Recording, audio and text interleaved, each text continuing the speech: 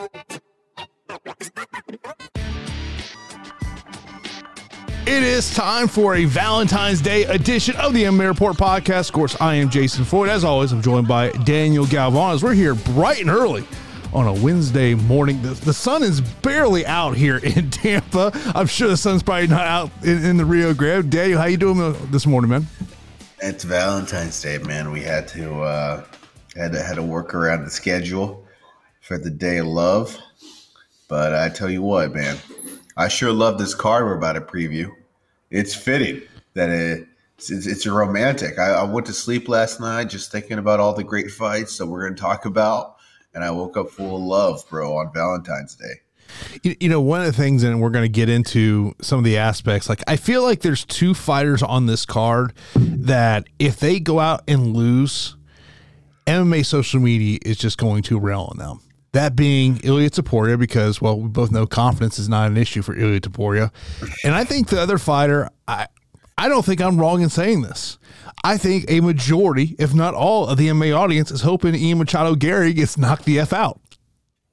Yeah, well, he's definitely become a internet troll come to life. I mean, he talks so much crap. I think for me, the one thing that really I thought was annoying was his analysis of the Sean Strickland DDP fight, where he just completely dismissed these dudes as amateurs. And I was just like, damn, this guy's kind of annoying. I didn't really see it till now, but this is kind of annoying. So yeah, Ian is just a troll. He's also a damn good fighter.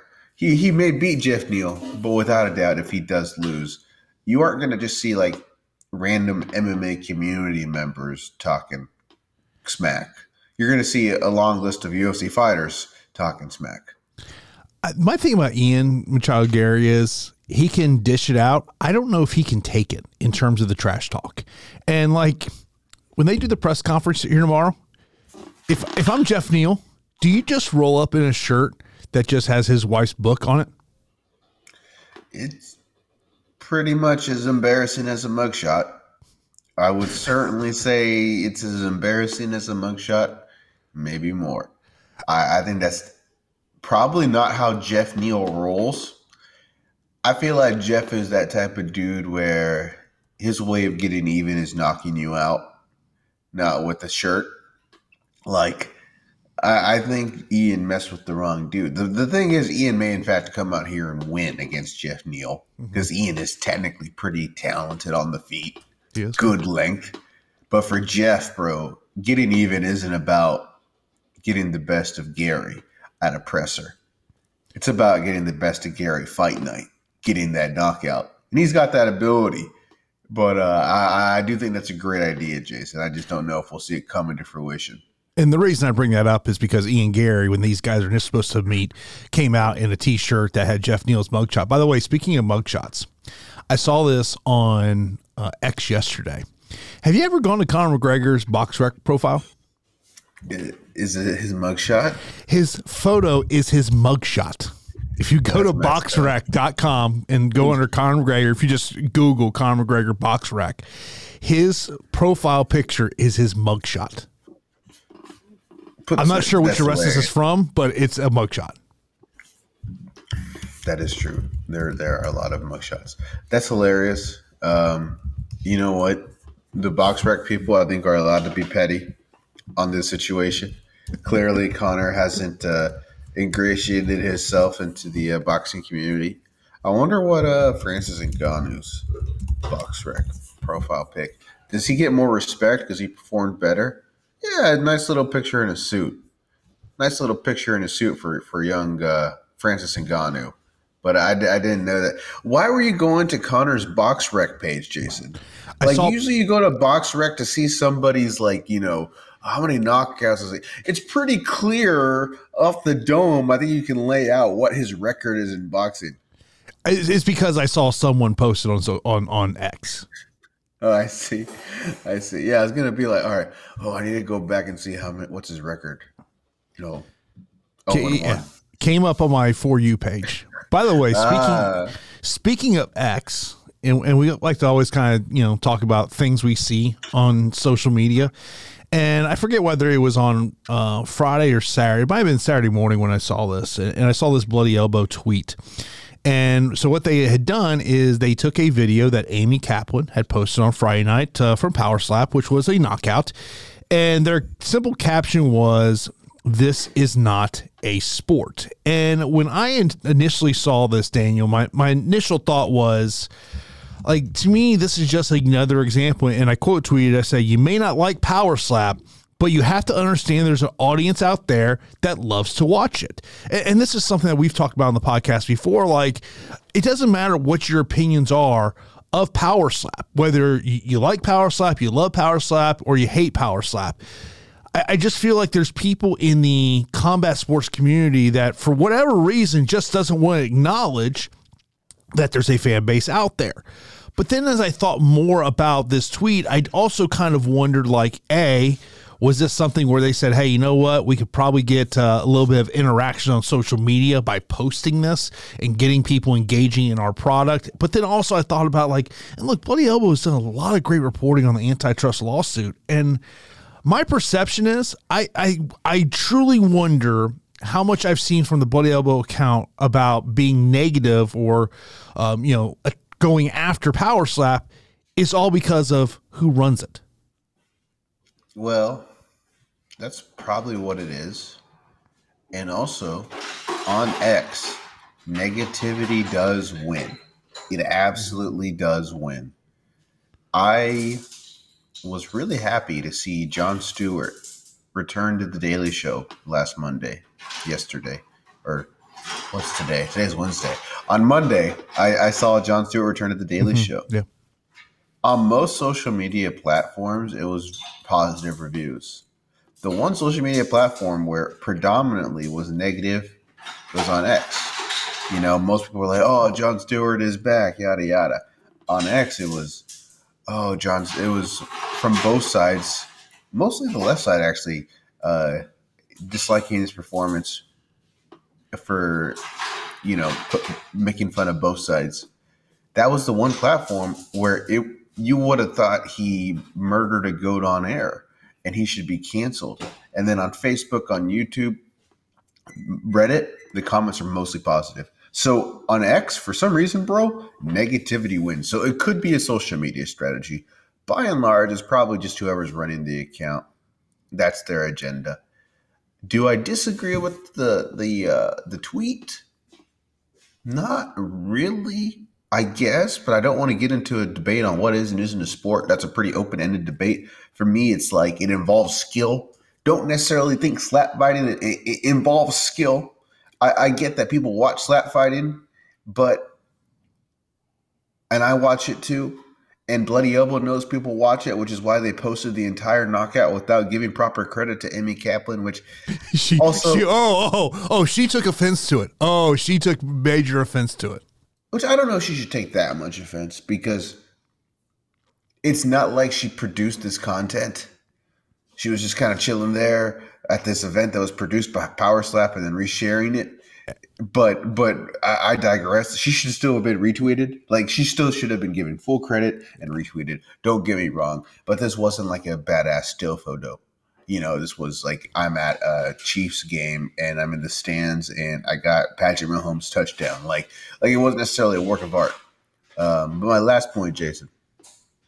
Actually, I'll let you go. I have a complete digression. So go next. The one thing I would disagree with you on is I think there is skill that goes into Power Slap. I mean, there's obviously a technique in knowing how to, finish the match, the fight, however you want to describe it. I do think there is skill involved in it. And I mean, look, I may be able to walk outside my office here today and show clips of Power Slap. And if I ask 10 different people, maybe 5 of them say it's a sport, 5 say it's not a sport. But to me, like, when I see negativity about Power Slap, and it goes back to a comment I made a couple weeks ago on the podcast. If Power Slap was run by Scott Coker and not Dana White, is the public perception different? And I just feel that because there is Dana White is a controversial figure in the sport. We all know why he is. I just feel like there are some people that they immediately go to negativity with Power Slap because of Dana White's involvement.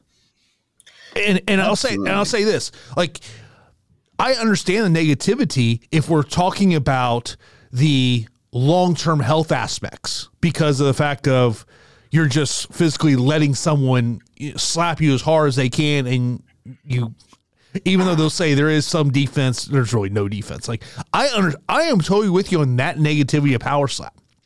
But I just feel like it, and maybe my perception is wrong here. I just feel that a lot of the negativity is more related to Dana White than anything else. No, I agree with you. I woke up 20 minutes ago thinking Power Slap wasn't a sport, but Power Slap is a sport. I completely was blinded by just thinking about the receiving of the slap, which really has no skill unless you would equate clenching your jaw. I completely didn't think about the offensive aspect of the competition, which does require skill.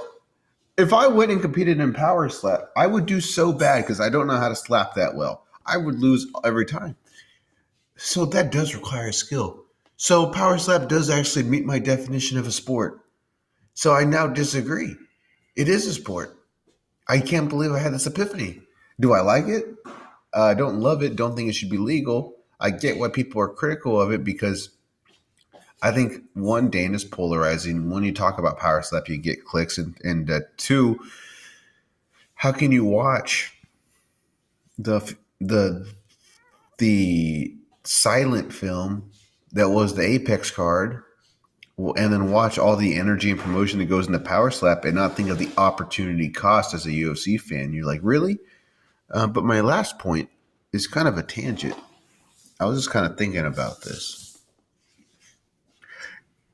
How far away are we from like groin strikes, like ball kicking, like Power Slap? But on the prelims, we got ball kicking.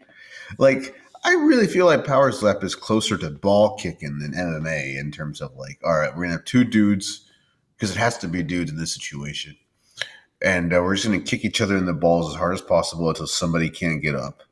Like Power Slap is closer to ball kicking than MMA. Also, side note, and I was thinking this when I was watching the fight night, and I was watching Poteria and Brizik or whatever, when there was like 14 fouls in the first round. This was my thought. Who would be the best fighter of all time if groin strikes were legal? Like, if the entire history of mixed martial arts, you could kick people in the groin. I mean, how different would fights be? Like, if groin strikes were never illegal, would like most of the highlight reel knockouts just be like kicks to the balls, like 10 seconds in? You know, Randy Couture would have taken out Tim Sylvia with nut punches. Imagine if we just didn't disallow groin strikes. As you sit there, you know, the fight that immediately comes to my mind, and for people who've been around this sport for a long time, if I say the name Eric Pringle, we all remember him getting kicked in the nuts. I want to say it was Thiago Santos. That sounds about right. Oh. Yeah. Eric Prindle. Yeah, Eric Prindle. by the way, so I don't think it was Thiago Santos. Wasn't he like punched in the nuts? Oh yeah, and I want to say it happened twice in a fight. Yeah. Yeah. When I think groin strikes, bad groin strikes, that's one of them. By the way, so Amy Kaplan's responsibility elbow was, could have at least retweeted me, getting the views for yourself while complaining about it. Laughing emoji. Good move. Yeah, she's not wrong to be offended. By the way, you were totally right. It was Thiago Santos, and in fact, both of their fights were stopped via groin strikes. They fought twice. Yeah. They fought twice, and both of them. And as I recall, I believe leading into the second fight, they did like a promo piece outlining the groin strike. And Thiago Santos thought it was. So I guess the answer is Thiago Santos would have been the GOAT. He would have been the best fighter of all time if groin strikes were legal. But yeah, when we were starting this, when the sport was getting started, after Joe Sun had the guy on his back and punched him from side control, we decided like groin strikes are illegal, which they probably should be. But I do wonder, like, what if just everything was fair game? You could poke a dude in the eye, you could bite him, hit him in the balls. We just decided to go full like blood sport. So What would the sport look like today? Okay. Would we be on ESPN? I forgot about this. I'm watching. So I go to YouTube. I'll have to put this video in the show notes. I search Eric Pringle MMA, and there's a video. Pringle slams Santos groin with a brutal axe kick. Oh my God. I guess I got to watch this morning. Yeah, literally, this is, and I believe this was the second fight, because I think the first fight is when Pringle, I mean, he literally axe kicks him straight to the family jewels. I do not believe what I just saw. Jimmy Smith marvels as Eric Prindle gets disqualified. Oh, so Prindle went with the balls in the first fight, and Santos got DQ'd in the second fight. So Santos came back for revenge. He was like, I don't care about winning or losing. You are not having any more children. Oh my God, this thing is brutal. But this thing is so brutal. Jeez Louise. But to go back on my point on Power Slap is, I just think is anyone who's in the combat sports, media business, content creation business, you just have to understand that while you may not like Power Slap, while you may have issues with the health aspects of Power Slap, you do have to understand that there is an audience out there. And the one thing, and I was reading, I want to say it was a Wall Street Journal article this week, where it was basically kind of talking about, you remember when Dana White said we don't want to bring politics in the sports? Boy, it seems like there's a lot of articles out there relating to Power Slap, Rumble, and a particular political viewpoint being slammed at a younger audience. Yeah. I read the article and I got where the author was going with this story, because I do think Power Slap is definitely going to skew to a younger audience as opposed to an older audience.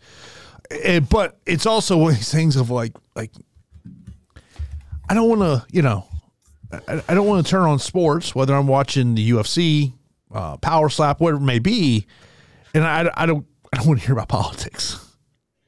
No, I mean, I agree with you. I mean, it's not fun because it's so polarizing and divisive, and especially during this time of year, these next 9 months, it's going to be exhausting. But I think certainly the product trends that direction, which for some people is refreshing because most of the other products in pop culture trend the other way. So I guess it's a counterbalance. I'm not a big fan of it for sure. Sometimes I feel like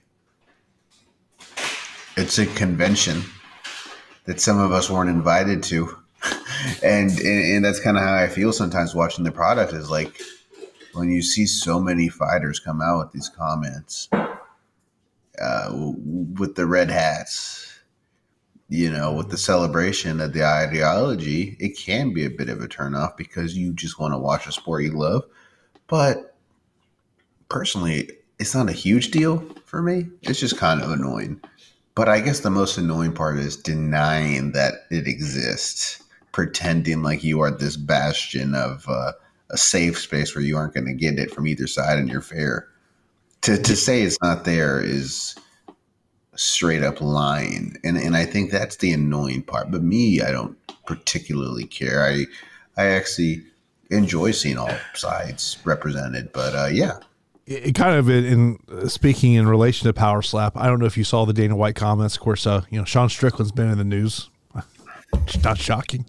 And I love the Dana White comment when he's asked about, this run-in with Machine Gun Kelly. And he goes, you can't bring Sean Strickland around humans. Not wrong. I think that's been the equation. He's crazy. He's absolutely bananas. I saw this clip come up, and it was just Sean Strickland giving his take on Power Slap was just hilarious. And he's doing an interview with Nina, and he's talking about how his girlfriend, as they're getting ready to go to Power Slap, his girlfriend goes, "So what should I wear?" Oh yeah, I did see it. I mean, I think that is an interesting question. What do you wear? I mean, we know the Sean Strickland attire: jeans and a white T-shirt. We've seen it. That is the Sean Strickland. Like, if you wanted to go out dress up as Sean Strickland on Saturday night, that's all you got to wear. Yeah, yeah, and his answer was hilarious, but I don't know if we can even say his answer. Probably not. Drugs. Probably not. It involved drugs. The drugs were involved. I believe he brought up meth. Yeah, yeah, yeah. He's a crazy dude. He says some stuff I definitely disagree with. He also says some pretty funny stuff. I do get the sense that at some point something crazy is really going to happen. Like, you can only have so many random run-ins with people until the other person also is crazy, and then it's just a crazy off, and then we get to a bad place. But I really hope he stays safe, keeps entertaining us, has fun. I don't know when he's training. I understand he trains a lot and he spars a lot, but by God, this man is fighting everyone, and he's always riding motorcycles and doing crazy stuff. He certainly lives an interesting life. He's smart enough to hire a good PR person to do, videos for him daily. But, yeah. Could you imagine being the PR person for Sean Strickland? It would be difficult, but I mean, look, I'm just saying, if you were representing Sean Strickland from a public relations aspect, there's one thing you could not do. You could not mute notifications on your phone. Yeah. Could you? I'm not one of these people, but I know there's people who, like, when they go to bed, they put the do not disturb thing on. Like, if you're representing Sean Strickland, you can't do that. No, you can't. You mean maybe whenever you're hosting Power Slap, you can. Yeah. You imagine it's Valentine's Day night. You represent Sean Strickland. You're having a nice dinner with your significant other, and then your phone rings, and you're like, sorry, honey, I've got to go. Sean just did something really stupid. Okay, what the hell is Sean Strickland going to do for Valentine's Day? It's a damn good question. Is he going to be romantic today? Is he laying out some flower petals and just kind of a trail of flower petals into a big bouquet of flowers? Did he get a reservation at a nice restaurant?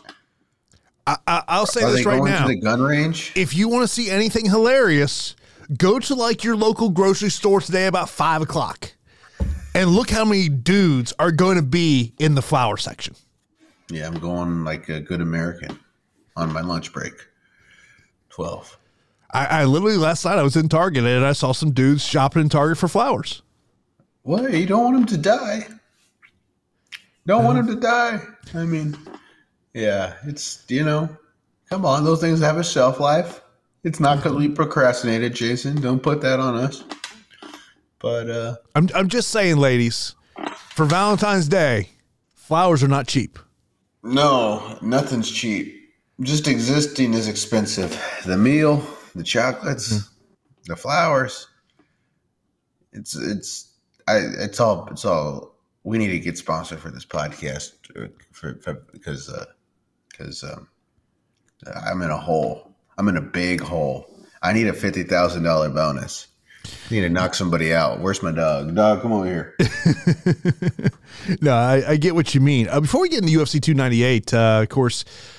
Kevin Iole put out a video yesterday, or at least a clip of a video from his interview with Dana White. Dana White saying that they're going to announce the UFC 300 main event at the post-fight press conference on Saturday night. I thought that was kind of an interesting way to put that, because I would have thought of, like, why wouldn't you just do that during the pay-per-view? I know, like, people are asleep. People are already tuned out by the time the post-fight presser comes out. You're right about that. Maybe they will do it during the pay-per-view, and that tells me get ready to be for a negative fan reaction to the main event. Like, I would say, like, it's likely Leon Edwards or Bilal Muhammad. That seems like that's where we're likely heading. Okay, would you rather Leon versus Bilal, or would you rather Leon versus Chimaev? And obviously we know Chimaev is the bigger fight, but you would feel bad that Bilal would get sidestepped once again. From a sporting aspect, I hope Bilal gets the title shot. But I would understand if you went the Hamzat way, even though if people did not see, when Ariel was talking about this on his show on Monday, he talked about that there's visa issues with Hamzat Chimaev. And I'll say this. If the UFC is having trouble getting a fighter into the United States, that's not a good thing. That means there's something about Hamzat Chimaev of why he can't get a visa. Yeah, and maybe it's something as simple as his relationship with Kadyrov. Yeah. Which is pretty rough, but at least it's something we know about. Yeah, that's certainly true. I mean, there's been a couple fighters over the years. There's that one Bellator fighter who I can't even remember his name. Frodo Kospolaev. Yeah. He just couldn't get back in the country. I'll give you a funny story on that one. So at that time, I was doing the podcast with Sam Kaplan. And let's just say behind the scenes, there was a lot of things of people were concerned about what might get said on the podcast. And I've always said this. If you can't get into the United States, that's not a good thing. I will say, for the most part, you're right. And it's probably messed up. But in pro wrestling, there's this really nice boy from Canada named Mike Bailey. And he got screwed over because he was so in pro wrestling, when you're an independent wrestler, you don't really get a work visa. You come into the country from another country and you work a show for $50. So, Mike Bailey, he had to spend, I want to say, it could have been 5 years. 5 years couldn't be in America because he got caught working independent wrestling shows without a visa, without a work visa. And he's one of the best wrestlers in the world. It's he had to go wrestle in Japan for a while. So sometimes you can not get allowed for not the worst reasons, but by and large you're spot on. But again, it could just be, which is a pretty significant thing, is having a relationship with someone who maybe our government considers a dangerous dictator. I mean, that's not great. That is also basically something I have been told is if you have communication in one way or another with someone that the United States government doesn't want in our country, that could be a reason why you're not let in. I have no idea why Hamzat can't get in, but I would say I think if you're the UFC, it's got to become an issue if you can't get a fighter into the United States. And, if you go back to, Frodo Kospolaev, he was one of the best 145-pound fighters Bellator had. And they ultimately just released him because they knew they could not get him into the United States. And, and obviously Bellator at that time was strictly a United States-based fighting promotion. They just said, you know what, we got to go the other way. And I will say this, there were people in that Frodo Kospolaev camp that were utilizing people to push their own narrative as opposed to the true fact of he couldn't get into the United States. Did it ever come out why he couldn't? I heard things, but never public. Nothing ever publicly. No. You heard things, and look, when the fight promotion says we know we can't get you into the United States, we're just going to release you.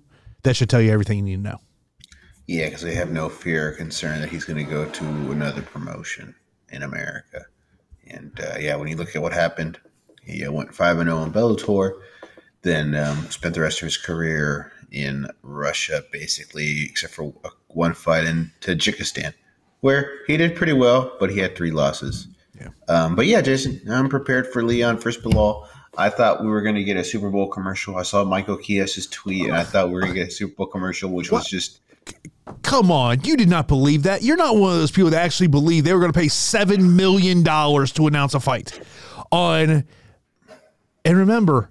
This Super Bowl was on CBS. That's not their media partner. Like, I saw people like, they're going to announce during the Super Bowl. I'm like, hold on. You think they're going to spend $7 million for a 30-second commercial to announce a UFC 300 main event? Well, that's the big problem with the UFC 300 main event. The less we know, the more we imagine. the less we know, the more hype we get. Because it's UFC 300. Maybe they're surprising us.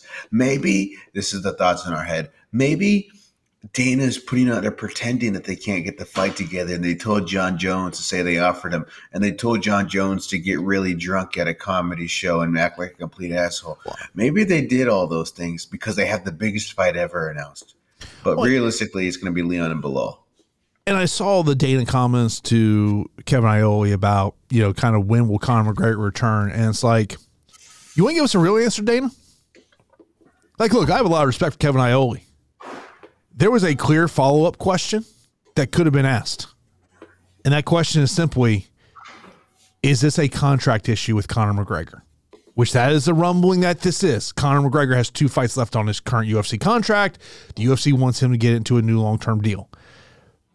I would love if anyone in the credential media on Saturday night would ask Dana White, is this a contract issue on why Conor McGregor has not been booked for a fight? Because it is very clear to me, Conor McGregor seems ready to go for a fight. Yeah. It's not surprising because it's been the UFC's MO. If they want people locked up, they want people locked up. If they want people locked up, they're going to use leverage to get that done. They're very smart with what they do. If I'm the PFL and with their relationship with Saudi Arabia, they've got to be sitting back there ready to back up the Brinks truck to bring in Conor McGregor. I mean, if McGregor leaves, that Nate Diaz fight will be the next fight. Somebody will book it. Somebody will book and promote Nick McGregor Diaz 3. Or it was be. It don't matter if it's PFL, if it's Saudi Arabia, if it's Diaz and Conor going half and half like a boxing show. That fight will immediately get booked. I would say the one thing that I have found interesting, just being in the sports bar business, is the fact of right now we don't have a price point on that PFL Bellator pay-per-view, and the previous pay-per-views for the PFL were a part of the ESPN Plus for Business package, and as I look at the calendar right now, it's not a part of it. And so I'm just kind of interested to see, are they actually going to try to sell this as a commercial pay-per-view? Which, good luck trying to sell that one. Did you see the here, let me pull it up. I have the let me pull this up. I have the list of all the people involved in the PFL Bellator broadcast. Hold on, let me write it off. We have 47 people. Dude, I saw that. I saw that one. What I thought was kind of an interesting one when I was reading that MMA Junkie article is that Michael C. Williams is not the ring announcer. It's Joe Martinez, right? No. It's I'm sorry. It's the guy who's been doing the PFL Europe series. The English guy, right? Yes. I don't know why I said Joe Martinez. You pull it up here. Sean O'Connell's going to be the play-by-play. One of the best guys at play-by-play. Yeah, I think Sean O'Connell does a really good job as play-by-play. Color commentary is Shel Sonnen and Randy Couture, Dan Hardy. Rules and scoring analyst will be Big John McCarthy, which he had already talked about that on his podcast, that's what was going to be his role as part of the broadcast. Amanda Guerra is going to be a reporter. So is Josh Thompson. Betting analyst Ian Parker and Jonathan Coachman. I don't know why we need a betting analyst on a card. Like, I don't. And every time they do it on the PFL broadcast, I'm like, this is just filler content. But it happens during a fight. Yeah, I mean, but there's times like it's even before the fight, and there's sometimes like their betting analysis, like I laugh about it. I just laugh about it. Like, hey, I like this 5-1 favorite to win. Oh no, crap! You like a 5-1 favorite to win?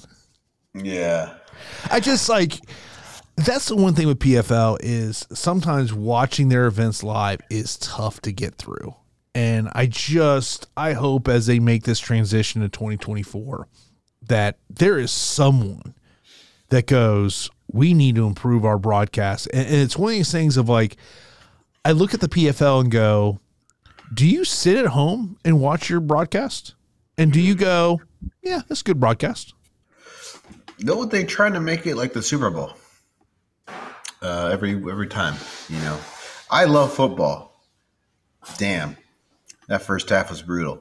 And so it's the why you hating defensive football? Why you hating defense? it was good defensive football, but it was a whole lot of time spent in between plays, a whole lot of fumbles. So I don't even know if it was good defense as much as people freaking out in the biggest moment. But I mean, I know those are two good defenses, but Bellator does a lot of things well. They did a lot of things well. They also had a lot of filler content. So I don't think we're going to get it from the Bellator side.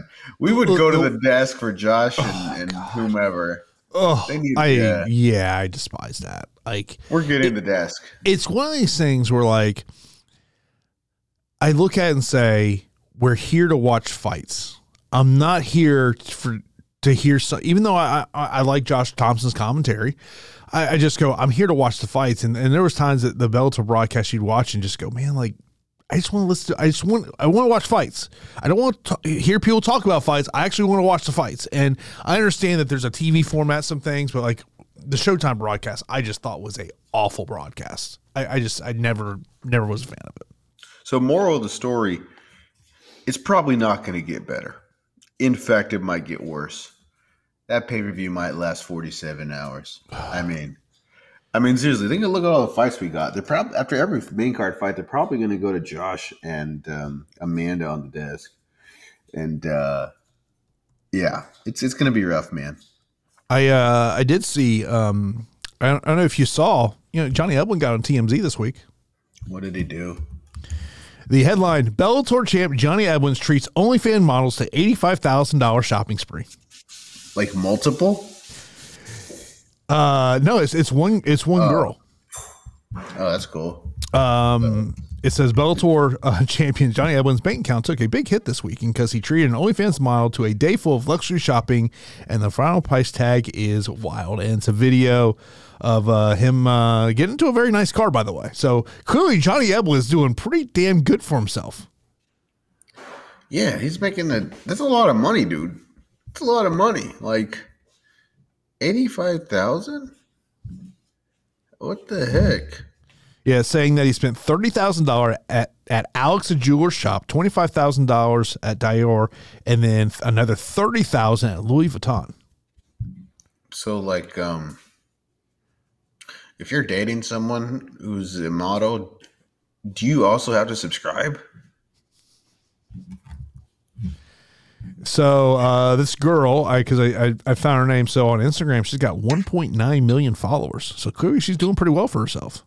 Yeah, I feel like she could have bought most of the stuff. She definitely makes more money than Johnny Eblen. Like 100%. Like there's no question. Monthly, she probably makes more than he makes in a year. I mean, and that's no hate in Johnny Eblen, who's one of the best middleweights in the world. It's a pretty profitable industry, and she clearly has an audience. Yeah. Yeah. Her name is Jacina Rebecca. Has 1.9 million followers on Twitter, or excuse me, on Instagram. Over on X, a little bit different. She only has 309 followers on X. A little difference. Yeah, that's why Instagram's better than X. Yeah, of course. I guess now the fact that I found her name on X, I guess I'm going to get some For You post. Hopefully, you don't get a thread. I know you love the threads. The people starting to post that says thread. It's just you just saying I want interaction on my post. Yeah, look, I'm just not as active on X, but let's move into UFC 298. Of course, goes down on Saturday inside the Honda Center there in Anaheim, California. Of course, headlined by Volkanovski and Topuria, the featherweight title fight. We got Whitaker versus Paul Costa, Jeff Neal versus Ian Machado Gary, Rob Dalvich versus Henry Cejudo, which cringe Henry Cejudo clearly is back. Getting that here in a moment. Also, you got Anthony Hernandez versus Roman Kopylov. That's actually your pay-per-view, first fight of the pay-per-view. And, of course, your feature pretty Amanda Lemos taking on Mackenzie Dern. It was initially supposed to be Tatiana Suarez versus Amanda Lemos, but Suarez had to pull out due to injuries from Mackenzie Dern stepping up here on short notice. And I will say this, one of the things that really stuck out to me about the fight card lineup, and I don't know if you had kind of general thoughts, I was surprised to see Andrea Lee versus Miranda Maverick is the opening fight. Yeah, to me that is a much more interesting fight than Oben Elliott, Val Woodburn, and Danny Barlow and Josh Quinlan. Like, when we're talking about match placement, that to me is a fight that maybe belongs as the headliner of the early prelims, if not on the prelims, because people know who Miranda Maverick is. People know who Andrea Lee is compared to Brenson Ribeiro and Zhang Meng Yang. But it's certainly a worse fight than the other 3 fights on the prelims. Like, I would still say Lemos Dern, De Lima Tafa, Rinya Nakamura, Carlos Vera are better fights. But in terms of match placement, Maverick Lee should have been the headliner for the early prelims. But look, man, this card is bananas.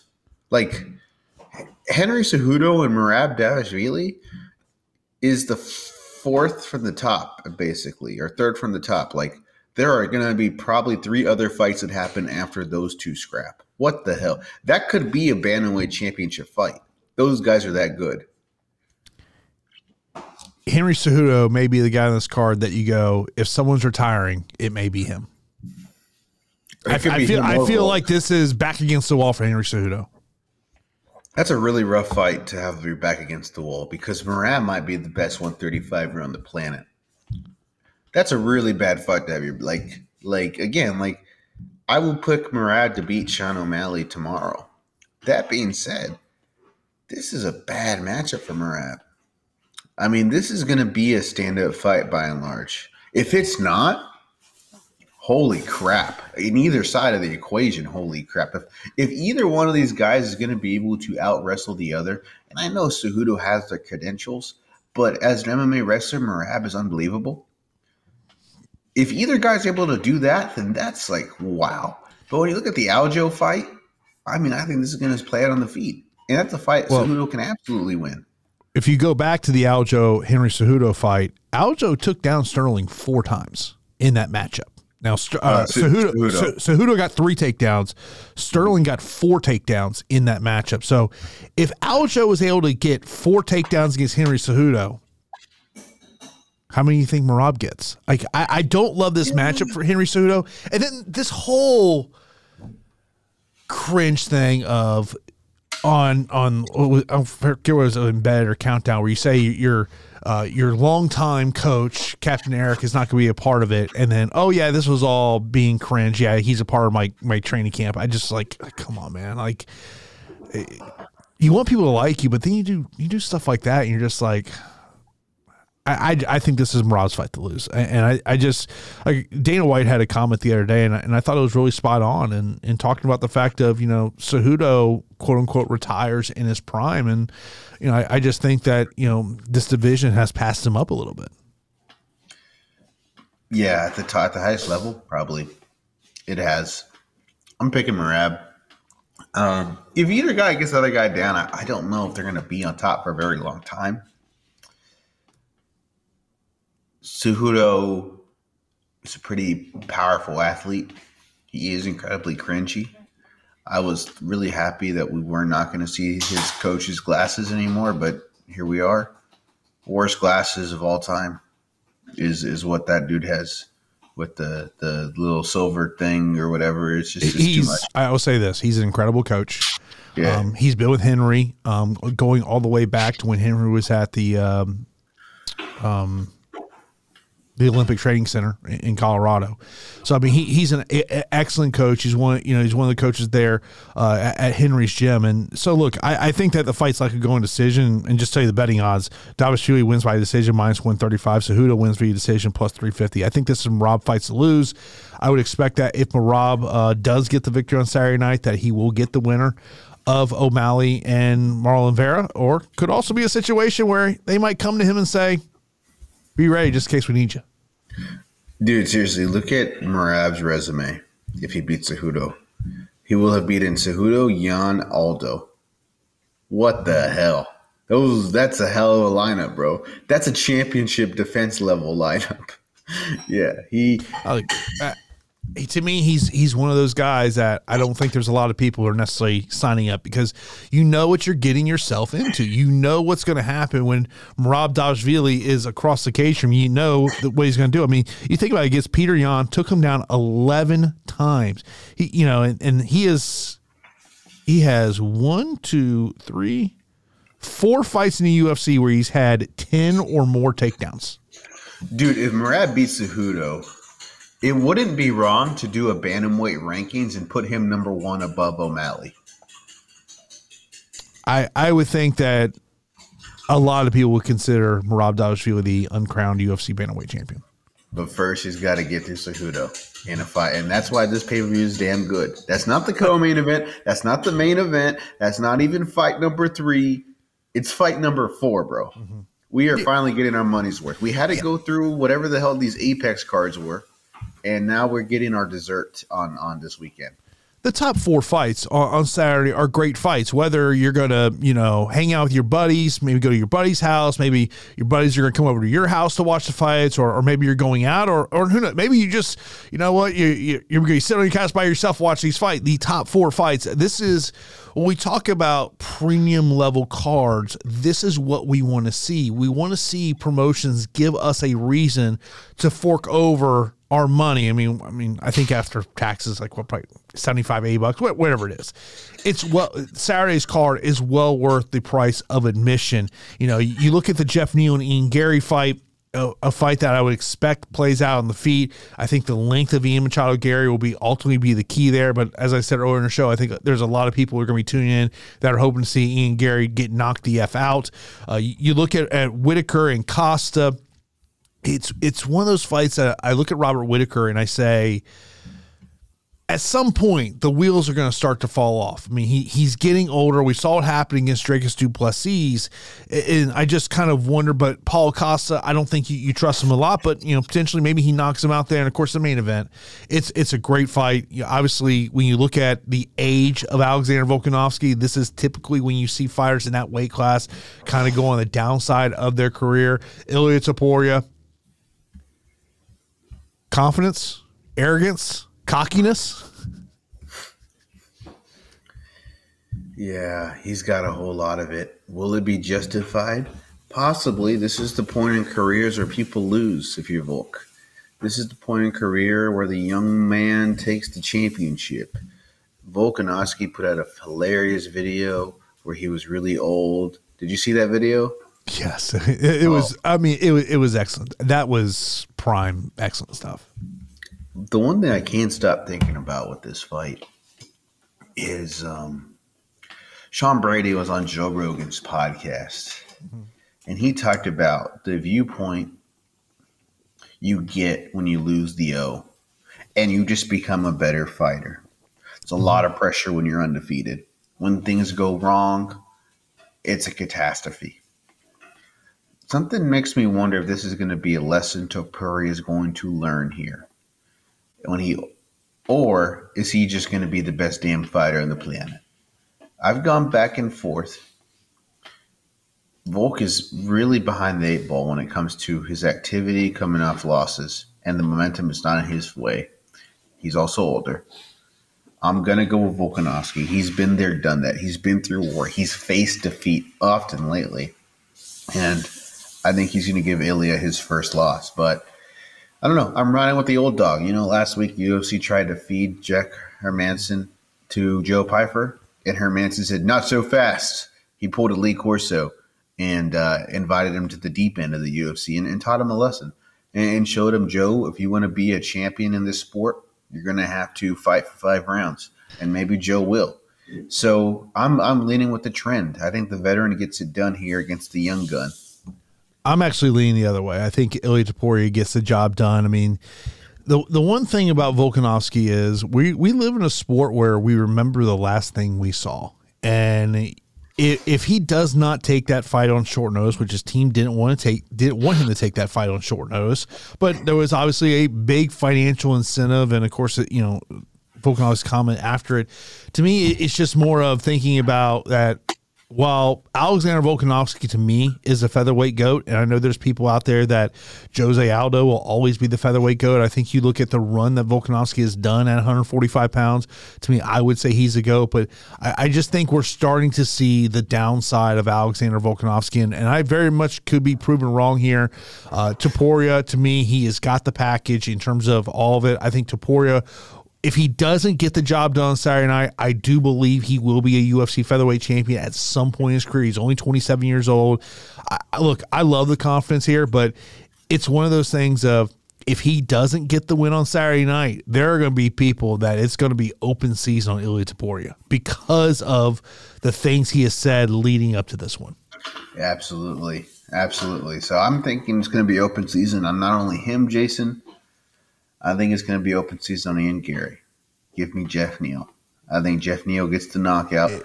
I could be thinking with my heart here and not my brain with these picks. If Jeff Neal gets it done, Sean Strickland's going to be on X saying something. Even if he doesn't get it done, Sean Strickland's going to be on X. He's going to be on X about Ian Gary. Bro, I got a question for you. What's your favorite win Paulo Costa has over a UFC fighter, an active UFC fighter? What's your favorite Paulo Costa win over an active UFC fighter? Why do I feel like I'm going to, as I look at this resume, I'm just going to go, it can't be Luke Rockhold because that was a washed up Luke Rockhold at that point. And he's not a UFC fighter. Well, he doesn't have a win. Uriah Hall is who retired 2 years ago.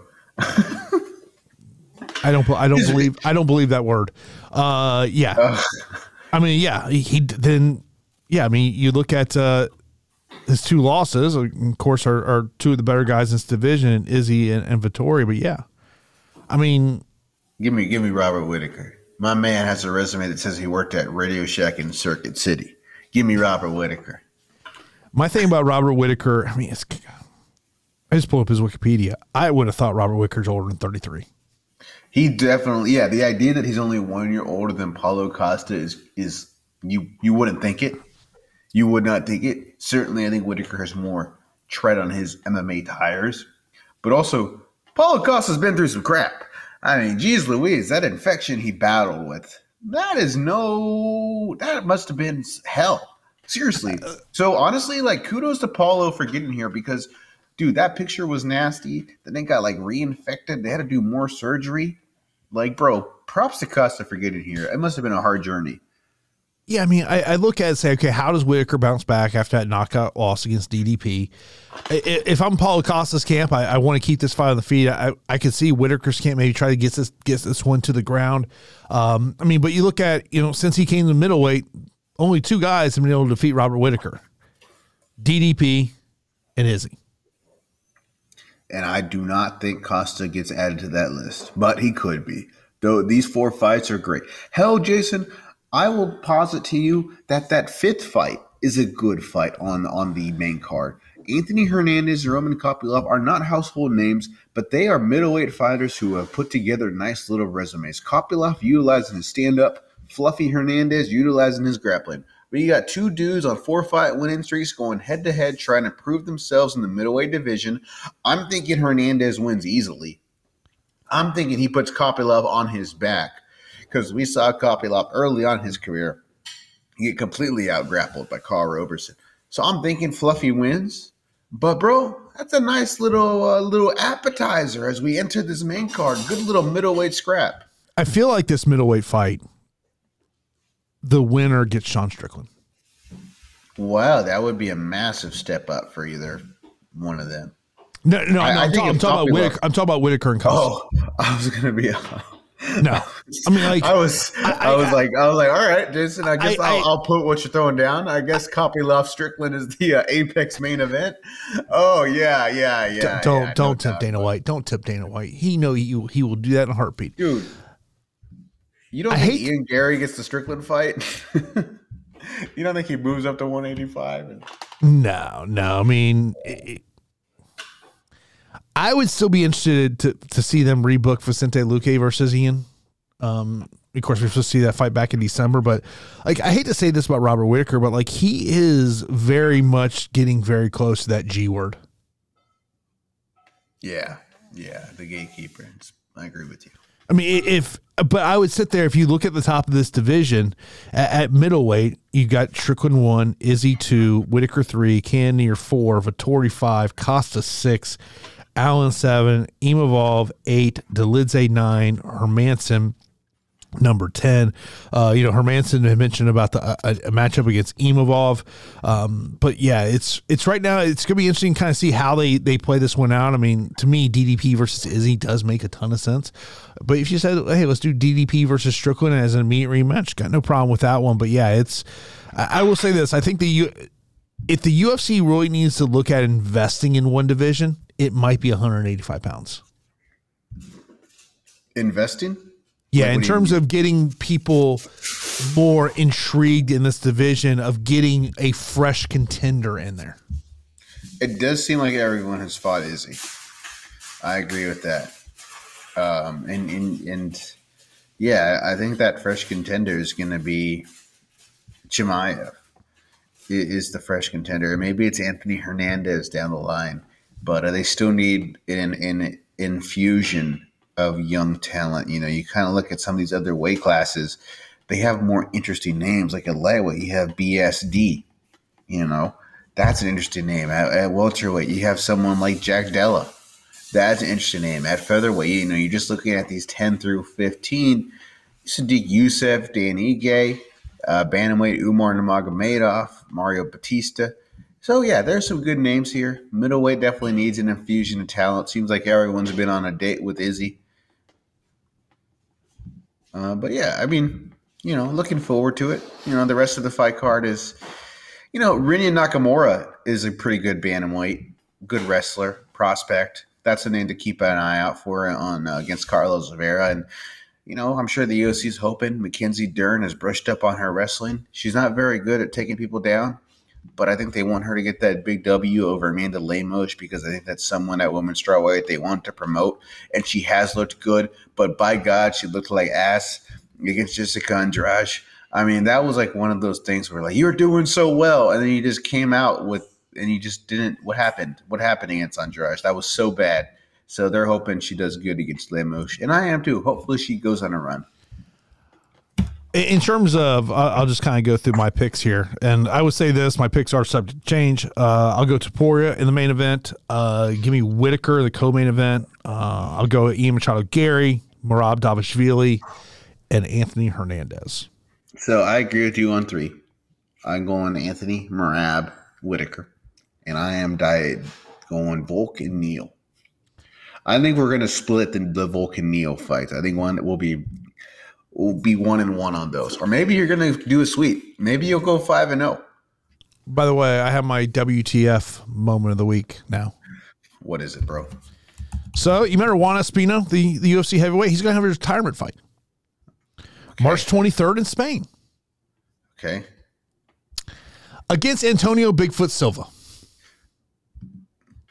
That's not even WTF. That's just an F. That's just an F. You just F. Oh, my God. You want to know the last time Antonio Bigfoot Silva won a fight? What year was it? 2015 against Soa Paleli at UFC 190. Okay. That is absurd. That was literally almost a full decade ago. Let me see what movies came out in August of 2015. Straight Outta Compton came out. Fantastic Four. Yeah, nothing really came out around then. I mean, that's just crazy to me. I mean, I believe back then Abraham Lincoln was the president. It's a sad story to me, and it's one of these things that I look at the inner circle of Antonio Bigfoot Silva, and I get maybe this is his only way to make money. I get that, but like at some point, someone has got to step in and say, no, we are not letting you fight. He's got to go to different countries just to get it done. Yeah, there's no way a U.S. commission would ever license Bigfoot. No way. Yeah, it's depressing. It's sad, and yeah, it's a really sad WTF. Yeah, I know. It's one of these things that I saw on the MMA Reddit, and I was just like, what is going on here? Like, I remember, it doesn't feel like it was that long ago, where Alex Davis, who was Bigfoot Silva's manager for a long time, but I want to say he basically said, like, I had to walk away because I didn't want to be a part of this anymore. You don't want to enable this. You don't want to enable this. Again, a whole decade, and a lot of the losses are knockouts. Truly awful. I know you're talking, you don't want to fight in 8 years. Like, it's the sad tale of combat sports, where if you're unable to create a life after competition, and I mean we see this happen all across combat sports, where the fighter just, for whatever reason, wasn't able to set up a life after it. I mean, it's just sad to see, more than anything. It's just sad. Yeah. I actually thought he was done, but that's he's why not. It's like I always say, you never believe that R word in combat sports, because there's just too many goddamn examples of it's not going to be here. But I'm looking forward to watching UFC 298. I'm not sure how I'm going to take it in. If I'm gonna sit on the couch, maybe have some of the fellas over, or maybe if I go out to watch fight. I haven't quite decided how I'm going to take in UFC 298 quite yet. Yeah, it's only Wednesday. We got a long time till Saturday. We got a lot of time. I'm excited. I don't know how I'm going to take it in either, but we are in a run of 3 great pay-per-views in a row, and I look forward to talking about this fight card, and honestly, looking forward to talking about the UFC main event, 300 main event with you next week. We will have it, probably we'll have it. It will probably be a little disappointed. I think you laid out the reasons why, based on the timing and where it's going to be released, but I look forward to next week's pod. We're going to have a whole hell of a lot to discuss. PFL versus Bellator's next Saturday. Damn, we are in a good spot for mixed martial arts. Yeah, you got the fight night card in Mexico City of Brand Moreno and Brand Royval. Yep. So that's a nice little scrap that we got. That'll be next Saturday will be a nice day. I mean, I'm kind of hoping that maybe there's going to be a sports bar near me that has got the PFL Bellator event on. But yeah, that'll be a long day of watching fights. And I'm like you. I think that PFL Bellator event is going to go on forever. Yeah. That feels like a 7-hour, 8-hour type card. It starts at noon Eastern time with the prelims. That's crazy. But yeah, I was on the ESPN app yesterday to see if there was a price point on that one, and I did not see anything. And there's been nothing in a press release that has indicated. I would imagine it's probably going to be a $50 pay-per-view. That'd be my guess. Yeah. That's one of those I'm going to have to really clench my teeth when I buy it, but it's a fight card I do want to see. It really is. But they're out here trying to make some money. Hopefully Saudi gave them some money. Yeah, I mean, when you go on the ESPN app, all they have listed right now is the prelims next Saturday. Mm. But yeah, the physical pay-per-view is, I mean, my guess is that's going to be a $50 pay-per-view. I would be surprised if it's less than $50. Yeah, I think you're spot on. For what that card is, $50 isn't bad. I mean, I don't know how much of a success it's going to be on pay-per-view. Yeah, I don't think it will be a big success.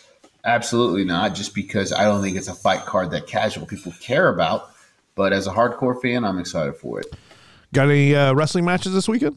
Just on Sunday night, man. So I'll enjoy the pay-per-view Saturday, rest up, and then Sunday night locally, I'm in a 3-team match. So I'm really looking forward to it, man. Got another, got to hit the gym maybe later today after Valentine's Day, just a little bit of cardio to get the blood flowing. And then Thursday, Friday, Saturday, hit it hard when I got that free time. And Sunday, bro, we try and get a dub. Try and get a dub for the fans. Dude, I got to the gym yesterday morning at 5:30 and packed to the gills. I literally got the last treadmill. 5:30 in the morning? Yeah. Wow. People out here getting it done early in Florida. Yeah. Gym opens at 5 a.m. And so I had some early things going on. So, I got, my typical routine has been just get up like 6 a.m., get the gym by like 6:30, 6:45. I think I've kind of found like that seems to be a sweet spot where it kind of dies down a little bit and, you can get on the cardio machines you want to, get on the weight machines you want to. But yeah, today I'm gonna hit this afternoon, so I think it shouldn't be too bad. Yeah, people will be out on dates and stuff. So. But yeah, I would much rather do it in first thing in the morning, get done, get the blood flowing. And I feel better about myself when I get it done first thing in the morning.